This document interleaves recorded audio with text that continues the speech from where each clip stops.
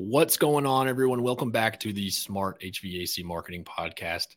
And today we are going to take a little bit of a shift away from the marketing side, because last week what we talked about a lot was how your operations and your marketing kind of rely on each other in order to be successful. So we're bringing on someone who knows operations, in my opinion, better than most people in this industry. So brought in my friend TJ Hartnett. We're going to talk about training your technicians, all that good stuff. And ideally, should you keep training in the summer? So here we go. Welcome to the Smart HVAC Marketing Podcast, the podcast for HVAC contractors who are ready to quit screwing around and begin growing their business. Powered by Rival Digital. On this show, you'll hear from industry leaders and become equipped with the tools and knowledge you need to build a world-class business. Now, here's your host, Eric Thomas.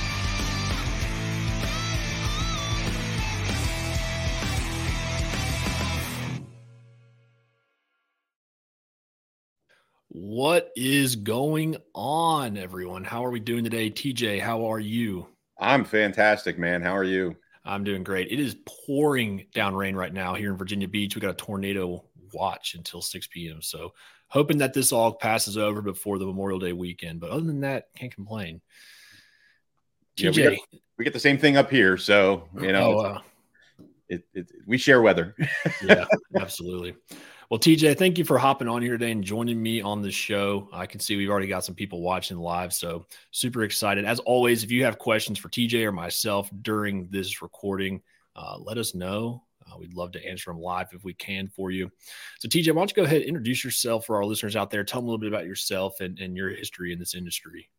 Absolutely. So, name's TJ Hartnett. I am a business coach and trainer in the space, which I know, like, nowadays we hear that kind of phrase and, everybody sort of cringes a little bit, right? Because it's a little bit flooded. But from that side of things, I like to think that I bring a different perspective. I've been in the trade since 1994. October 4th of 94 was my very first day learning what, at that point, an oil burner was, because I'm here in the Northeast in southeastern Pennsylvania. And from 1994 to 2015 was on the contracting side. So whether it was service, maintenance, install, sales, management, started a company, sold a company, went back to operating, was just really fortunate to do a lot of different things on the contracting side.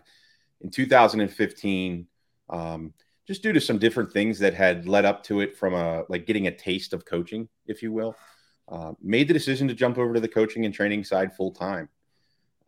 And, quite frankly, found what I was put on the face of this planet to do, which is serve others. And so I approach it a little bit differently. I'm not shiny. I'm not super, super outspoken unless you put me in a corner and force it out of me. But I do love serving people. I do love building relationships. And I really, really, enjoy helping people get where they want to go and achieve what they want to achieve. So that's me in a nutshell. Well, TJ, I don't want to give away your age, but I was born in 1995. So you have been in this industry longer than I have been alive. So kudos for you on that, on the longevity. I appreciate it. Yeah, it's been a life's work, right? I was 17 years old when I started. And now I'm 45. So it's been a long time. Yeah. So let's go ahead and dig in. This is a topic that you and I had kind of, chatted about a little bit over DMs before this. And there tends to be this thought that in the summertime, due to the demand increase with weather, that it's too busy to train, too busy to continue pushing the business forward. We just need to run, installs and repairs all day. So let's chat about training in the summer in particular. Yeah, so here's the thing. Your results are going to be a direct reflection of your consistent behaviors. And when it gets busier and, there's that demand, what you choose to do around training speaks volumes as to what's important to you as an organization and as a leader. And so if you decide like, hey, it's busy and revenue's got to be gotten and whatnot, and so we're just not going to train anymore, whether you realize it or not, you're sending a loud and clear message to your team about the importance of training. And so am I saying that you should be sending people away to classes for multiple days or or, giving up a ton. No, it's not what I'm saying. But I am saying you got to have a commitment to training, whether it's, 1 hour, twice a week, whatever it might be. You've got to keep going. And the example that I always point to is look at professional sports teams, right? If a football team makes it to the Super Bowl, if a baseball team makes it to the World Series, a hockey team makes it to Stanley Cup, or NBA makes it to the finals, they don't stop practicing the weeks between whatever the championship series was leading up to the finals. Like, all of them still practice. Well, last time I checked, in HVAC, when it's really cold or when it's really hot, is the equivalent of our Super Bowl. So why do we stop practicing? Yeah. No, even in the day of the game or the night before, they still do walkthroughs just to keep that, that routine of, running the playbook before the game. Absolutely. And so there's this whole, there's a saying that that I personally don't like, which is practice makes perfect, because it's not true. Right? Practice doesn't make perfect. And then other people will say, oh, well, perfect practice makes perfect. But let me call that one out too. There's no such thing as perfect practice, because it's not real world scenario. But practice does make permanent. And so here's the mindset that I have around training in the summertime. You're running more calls in the summer, more calls in the dead of the winter, those 2 seasons, than you are any other time of the year. Might it be a reasonable belief that you're creating your habits during that time? What do you think? Yeah, absolutely. So what does that look like, for a contractor out there who's, who thinks, we're too busy, we just need to get out and run these calls? What's some tips that they could apply directly into their business for continuing that training throughout the week? Yeah. And so it doesn't have to be anything crazy or super challenging. I mean, let's look to a couple different resources. Number one is our manufacturer and distributor relationships, right? Most of them now have some online resources that we can go to, and we can see who's participating, who's not, who's passed, who hasn't. So that's the simple, easy, low-hanging fruit from an outside resource standpoint. We also have, our internal training, right? Now, I recommend twice a week, and I'm going to stand by that until, either somebody shows me that there's a better way. And the reason I stand by twice a week is we're still technicians first. We still have to be students of the business, regardless of our role. If you're a comfort advisor, if you're an installer, if you're service tech, you still have to know your profession. I am not one that subscribes to sending unknowledgeable people out to just go sell people things. Doesn't feel good for me, and I won't coach it. So we've got to have a commitment to our technical prowess and our skills and abilities. So that's one day of training, right? And it could be as simple as an hour in the morning. And maybe we come in an extra hour early, or maybe we start our calls an hour later, whatever it might be. But it's a critical hour of importance, and it has to have purpose to it. The second is our sales and communication, because I don't care how good you are technically. If you can't communicate things to a homeowner or a client, you can't educate them. You can't get them to have a desire to let you do what it is that you're presenting to them. Well, then your technical skills don't matter, because you're not going to get the tools out of the car. So I think both are critically important. And then there's the inspecting, what we expect thing, right? None of this stuff is new. None of this stuff is rocket science or groundbreaking. But, a lot of people refer to call by call management. I refuse to call it that, right? To me, it's call by call coaching. And the reason is, how many of us listening right now want to be managed? I mean, I don't know about you, but it doesn't make me feel good to be managed. But all of us want to be coached, right? All of us want somebody to pour into us and help us be better. And so the way we go about it changes too, right? So you've got your call by call coaching, you've got your 2 mornings a week. Maybe we got like a dispatch closeout checklist where when we finish a call, we're just verifying the behaviors that we know need to happen to be successful. I mean, you combine those 3 little things, and all of a sudden our results are way, way, way different. Mm-hmm. Yeah, you mentioned something about not wanting to send people out in the field without training.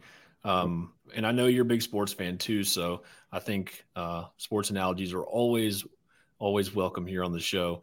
And I was thinking about this the other day. Like the NFL draft recently happened, and an NFL team, think about how many coaches they have. There's a quarterbacks coach, there's a defensive coach, there's an offensive coach, there's people up playing, like calling plays. There's a coach for every element of the team.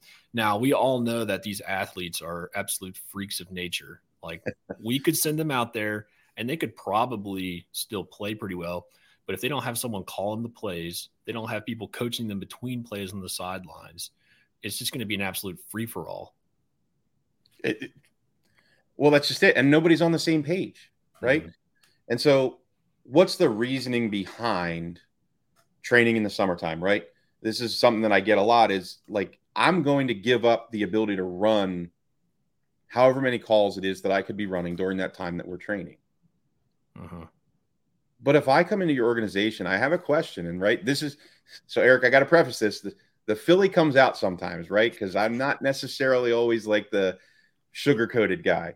So here comes the Philly. Is your customer's client experience 100% dictated by who you send to their house?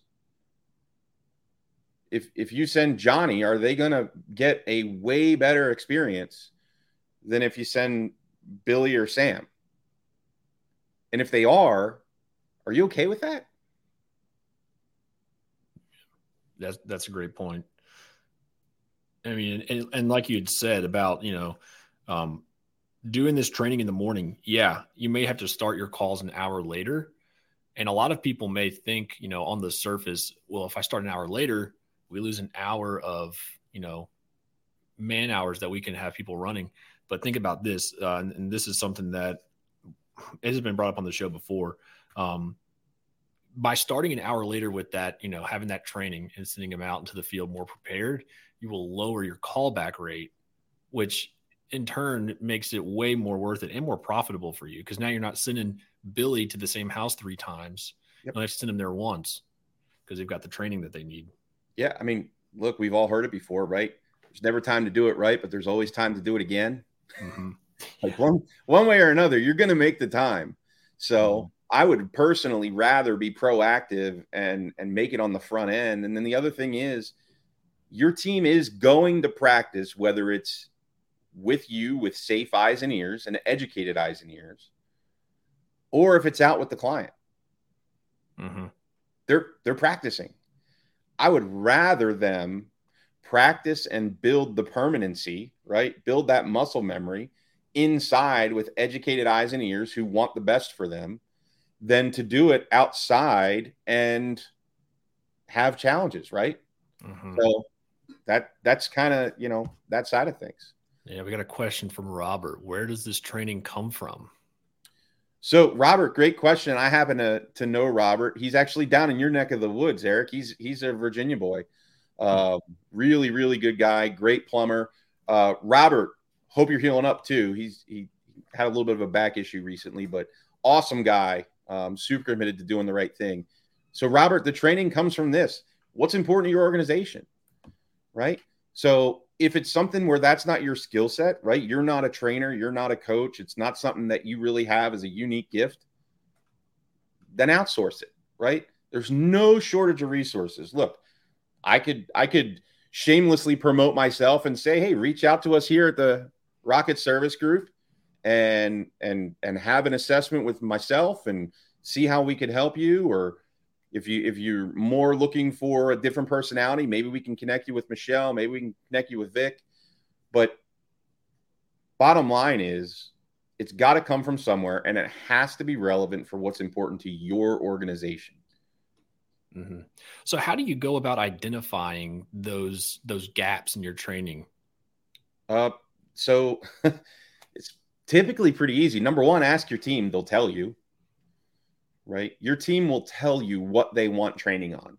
Mm-hmm. And number two is look at your results. Look at your results and see where you're lacking. Are you giving the number of options that you should be giving to clients? to provide you with the ability for more of them to say yes? Mm-hmm. Are you involving people in a relationship with your company through the form of a service agreement or a maintenance or a membership or whatever you might refer to it as in today's market? Those are going to be things they're going to share with you. And then look at turnover. Are you building a team and a culture that people want to be a part of, or are you building something that people are running from? Mm-hmm. Yeah, that's good stuff. And I think, an underlying theme here on the show a lot is the importance of knowing your numbers and knowing stuff like this. Like, you can't be the hands-off, owner unless you have a good operator in place. But if you're an owner operator, you got to be, hands in on understanding, why aren't these calls getting booked? Why have we gone back to this house 3 times? Those are great indicators. Our booking rate's gone down. Why is that? Maybe our CSRs need some more training, or, we've had 3 callbacks to this home. Why is that? Maybe this particular technician needs additional training. Yeah. I mean, and so it comes down to processes and procedures, right? You've got to have them. How do I create one? Right. I have a saying, it's my baby. You might like it, you might not, but it's who before how, but always after why.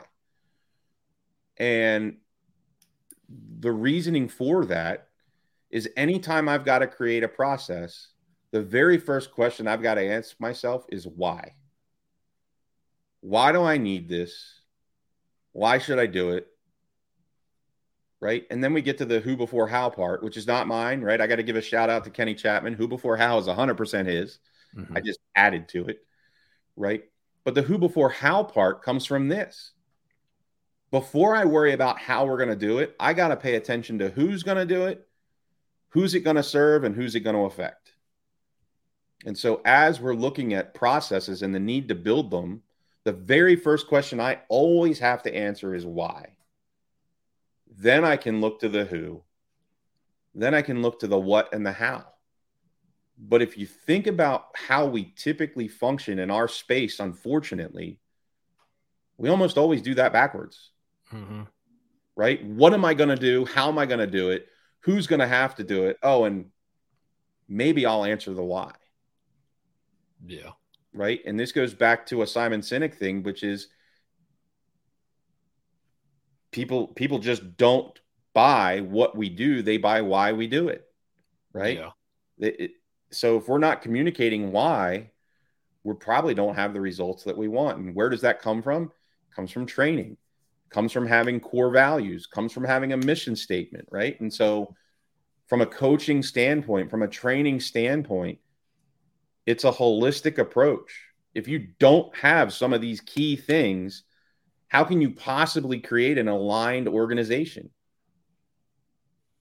Yeah, absolutely. Well, and it's like you said, knowing that why, that's something that I think that a lot of people don't understand. Like when you first get into it, it's like, why am I doing this? Why am I doing what am I doing? They just go straight into, and this is to no fault of their own, because a lot of business owners out there started as a technician. Yep. And they've always known what they're doing. I fix air conditioners. I install air conditioners. And so they start a business with the thought of, I'm going to go install air conditioners, rather than starting with the why of, I'm going to, whatever their why may be. There's, everyone's got their own thing, but completely agree with you there. Yeah. And so here's the big mistake we make, Eric. You just mentioned it, is we all think we do heating and cooling. No, we do not.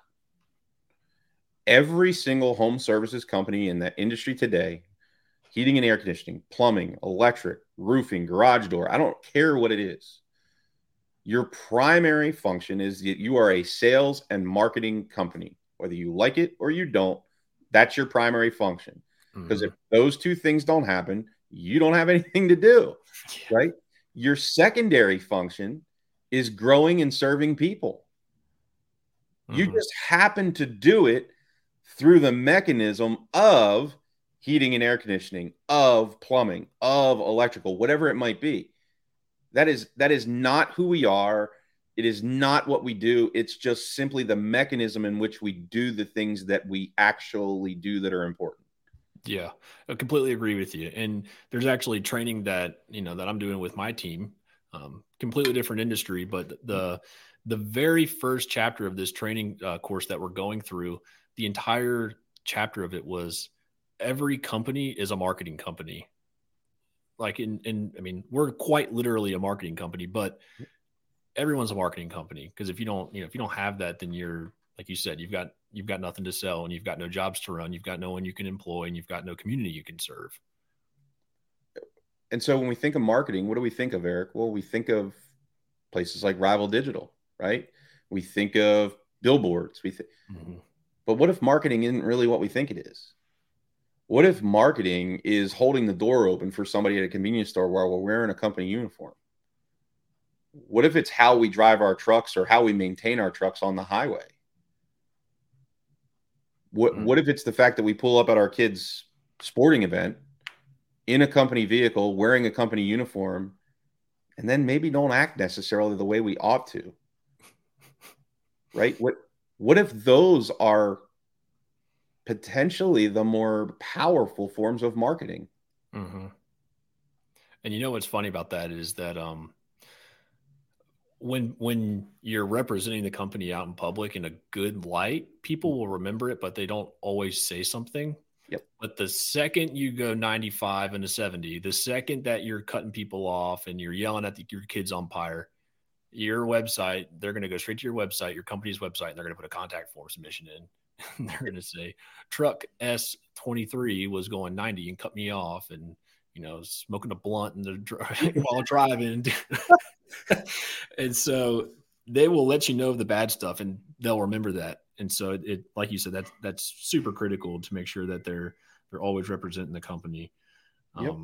And so where does it come from? Well, let's go back to the importance of training, right? Let me bring this back. One of the other reasons that training was so important to me when I was operating was it gave me an opportunity to see my team members at least twice a week. Mm-hmm. Why do I want to see them? Well, I want to see what the uniforms look like. I want to see what the boots look like. I'd like to be able to have somebody go out while we're in doing the training. What do those vans look like? Mm-hmm. Right? And well, here's another opportunity. Can we agree that keeping the vans clean and getting maintenance done, like oil changes and things, is challenging? Well, if I have 2 hours a week that I could bring somebody to my location and have it done while my team is getting fed and educated, that's that much less downtime that has to happen, that if I wasn't doing that training, I wouldn't have available to me. Mm-hmm. So the amount of things affected and impacted by having a solid training program is almost impossible to measure. Mm-hmm.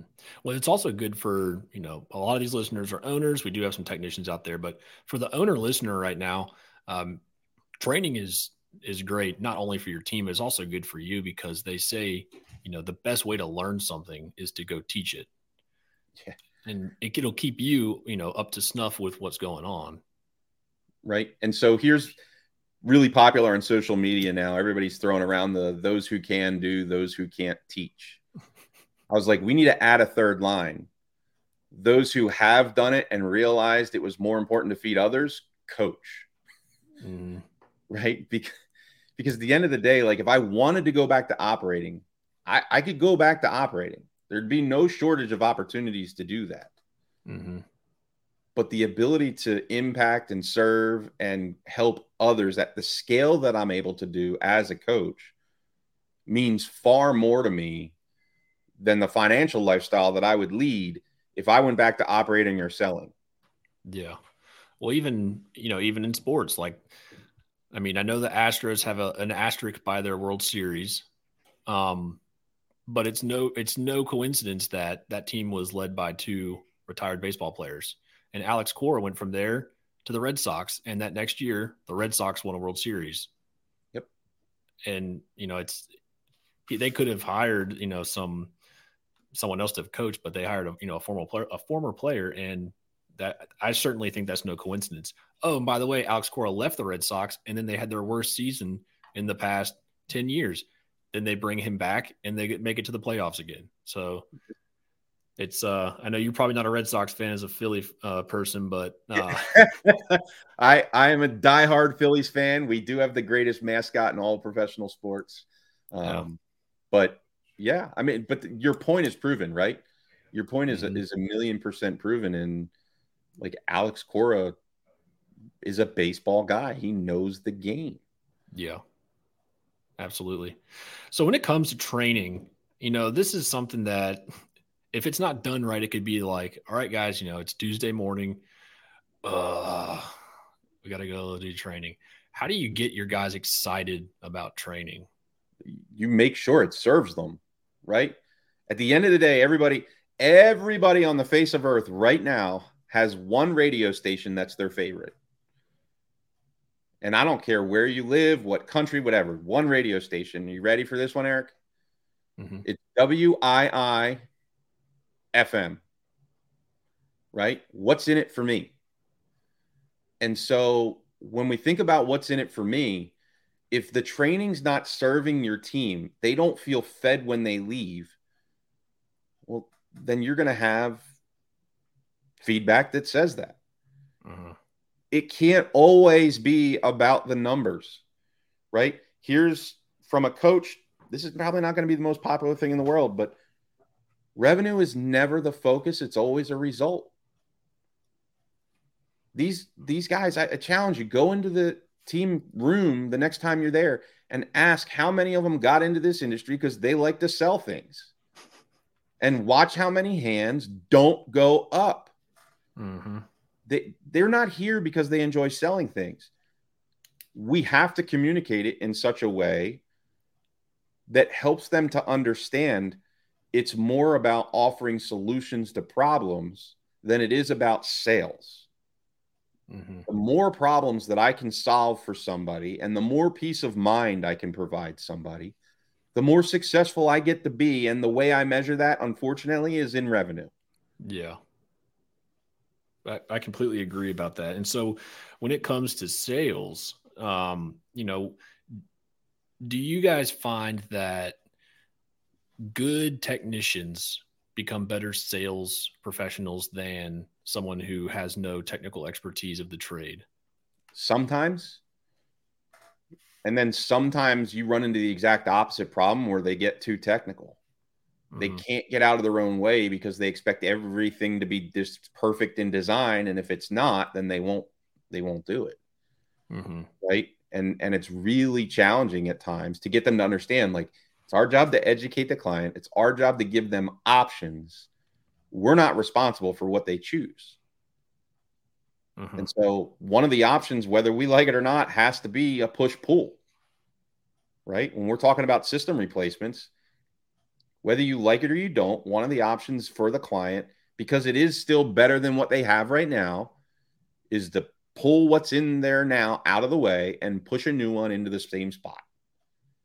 Is it ideal? Might there be reasons why it's not a great idea? Yeah. But as long as we share those and the person makes the decision knowingly. Yeah. 100%. Now, yeah, this is all really good stuff. So when we'll keep on with sales for a second. Now, when it comes to sales, some organizations have the mindset that, only particular individuals are allowed to be, in the sales situation. How do you combat that for your technicians who may not be the best salespeople? So I'm going to go back to number one. Everybody on your team has a purpose and everybody on your team has value.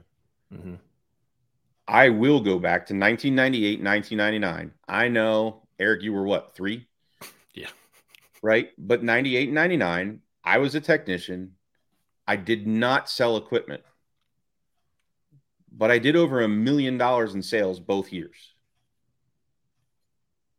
And I did it through solutions, right? I did it through making sure that I didn't leave a home with a dirty coil or a dirty blower. And if I did clean the coil and the blower, most of the time, I also put better filtration solutions in place to make sure that it didn't get dirty again, Mm-hmm. right? If there were things that were out of tolerance, I made sure to bring it up and talk about it. And if it wasn't where it needed to be, I made sure that the homeowners had a choice. By doing that and by showing them the value in doing it today instead of waiting, I just was really, fortunate and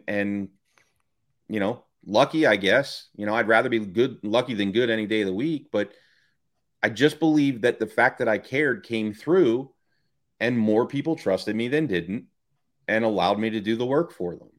Mm-hmm. But that comes from offering them what they need and giving them an array of choices, right? And then just letting them make the selection. So when it comes to, should we have selling text? Should we have comfort advisors? Should we have this? Should we? Yes. I mean, what works for you? What fits your culture? What do you believe in? Go with that. Mm-hmm. I've seen all the models work. If you're a technician, you don't like to communicate. You don't like sales. It's not something you're passionate about. You still have value to your team, mm-hmm.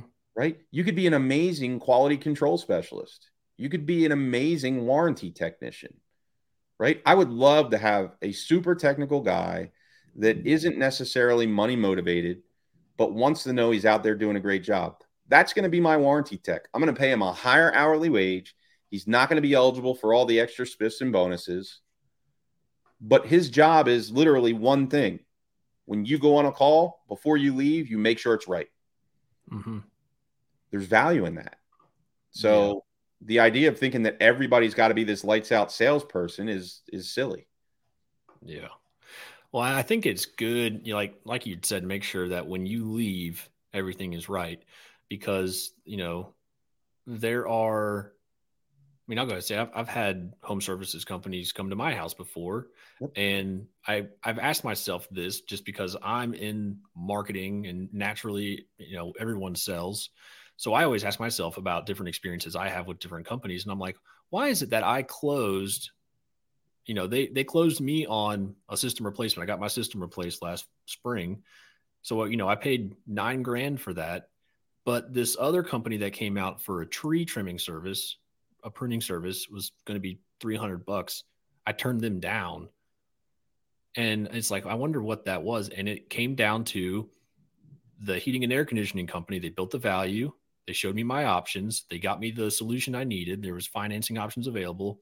And the tree trimming service company just really did not do any of that. And it was way less. I could have paid that up front, but I didn't. Hey, if the price was the most important thing, Sam's Club would kick Costco's butt all day long. Mm-hmm. They don't. Yeah. Well, Costco is, and I was listening to Tall Paul's podcast with Ryan Shute talking about Costco a little bit, and that's they're something else. They really are. But guess which one I belong to? Right? I belong to Costco because at the end of the day, I trust the quality. I trust if I have a challenge, they're going to take care of it. And it costs me a little bit more. Oh, well. Yeah. And you can get a hot dog while you're there. They're really cheap, right? That's where they get you. That $1.50 hot dog and soda deal is something else. Yeah. Well, to piggyback off of that, there was a conversation I was having, I don't even remember who with, but we were comparing Walmart and Target. Yep. I could go in Walmart and I could get a pack of socks, six pairs of socks for $9.98. And I would walk in there and I would get the socks, I would pay, and I would leave. I could go to Target for the exact same pairs of socks, $6. It's going to be $13.99. Plus, I'm going to spend $180 on whatever the stuff is that your wife throws in the cart. Exactly. There's going to be, energy drinks and pillows and random shit. And we're going to walk out and not even blink twice. But the customer experience was that much better. You walk in and it smells like popcorn, and they got Starbucks, and you got next thing you know, it's been $198, and you leave there just as satisfied as you did when you left with $9 worth of socks from Walmart. Yep. Well, hey, here's one for you, and I'll bring Tall Paul into this one again too. If you ask Tall Paul if he eats fast food, he'll tell you no. But guess where he loves to eat from? I don't know. Chick-fil-A. Yeah. He just doesn't consider it fast food because of the quality of the service and the quality of the food. Mm-hmm. Right? I don't eat fast food. I was like, really? You eat at Chick-fil-A, man? He's like, I do. I'm like, well, what do you think that is? Oh, that's not fast food. I'm like, yes, it is. Yeah. Right? And they do training really well. Like they're the model for training, in my opinion. Amen. You want to know about a client experience or a customer experience? Good God, go there. And now that they're open, that you can eat inside again, at least for the time being, go in there and do me a favor. Just do me this one favor. If you've never done this, this is like my favorite thing. Take your kids and make sure that your kids get the kids meal, because the kids meal comes with a toy. Usually it's more like a book or something, because it's, Chick-fil-A and they're responsible. But the person that walks around and is asking you whether you'd like a refill or can they get you anything, they're going to come to your child and they're going to look at your child after they ask you first, and they're going to say, would you like to keep your toy, or would you like to trade it in for an ice cream cone? Like, I love that on every level.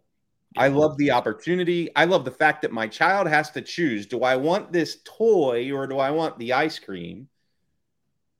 Like, there's just so many teaching moments in that one business model. Mm-hmm. Think about how we do that, with clients. Like, do you want this, or would you like to trade it in for this? Yeah, 100%. And in Chick-fil-A, and I don't want to keep harping on them too much, but in order to be an owner operator of a Chick-fil-A, you have to go to their headquarters and actually physically run their training model Chick-fil-A. And the customers are the Chick-fil-A employees at the corporate office. So they go in there and they get one free meal a day, and you have to manage this operation, and they hand you the playbook, and you have to successfully run that operation before you're allowed to go open your own. Yep. And so, Eric, this takes me to the model that I'm rolling with right now when I train technicians to help companies grow and scale. How many of us would love it if we could grow and scale in a manner of which that we were in control of? What do you think the answer would be if I could hear from all the listeners right now? It'd probably overwhelmingly be excited. Yeah. So the answer is there is. Mm-hmm. Right? So what I coach on is creating, let's just say in this case, it would be Rival Digital. And I'm going to create Rival Digital certified employees. What this means is that they've exhibited to me that they know top to bottom, front to back, inside and out, how we're supposed to do what it is we're supposed to do. Once I have those people, I'm going to give each of them an apprentice and a time frame. Could be 90 days, could be 6 months, could be a year. It depends on what the role is. But their job in that time frame is to transfer the skills needed for that person to become the next certified employee in that area. It's brilliant. Right? Like, let's stop complaining about the fact that there's no good people to hire and start creating them. Yeah. Well, and that's even Al Levy. He says this a lot, is taking, willing people with no skills and turning them into willing people with skills. And, that model you just mentioned, that just sparked ideas in my own head for, what we're doing here. So I definitely, a lot of good stuff so far. I really, really been enjoying this. So let's dig into that model just for, a few minutes before we sound off, because I want to get some more information before, I'm taking notes here. So the apprentice process, do you hire those apprentices before the individual gets certified, or do they get certified and then you find an apprentice for that truck? Correct. I like that. And so how long would that apprenticeship look like under the certified employee? So depending on what the role is, it could be anywhere from 90 days to a year, right?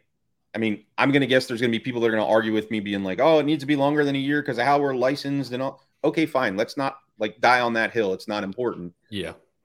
What is important is that we have a plan, a program, and a process that's measurable, duplicatable, scalable on how we're going to get where we want to go compared to where we are right now today. And this will meet all that criteria, right? If it's, let's just say, a CSR, it's going to take 90 days. It's not going to take longer than that. And if it does, there's a chance that person's not the right fit. If it takes me longer than 90 days to teach you how to properly answer the phone and care for people, this might not be the career for you. Yeah. That's good stuff. I mean, I would love to have an entire series on this model, but there's always time constraints on these episodes. So yeah, no, absolutely. We'll go ahead and begin wrapping up here. For those out there who don't know, I met TJ in Vegas for the first time, and I don't remember which one of those hotels they are. They're all the same to me. But yeah, I remember we had a really good conversation there about some stuff going on in the industry, and definitely really appreciate everything I've learned from you, even so far, just the short time that we've known each other, for sure. So before we sound off, what's your last tip before we dip? What do you got for them? All right, so it's not meant to be a shameless plug, but it might come out that way. My last tip is, if you're going to select a coach, stop selecting them based on everybody else's opinion and start selecting them based on your own.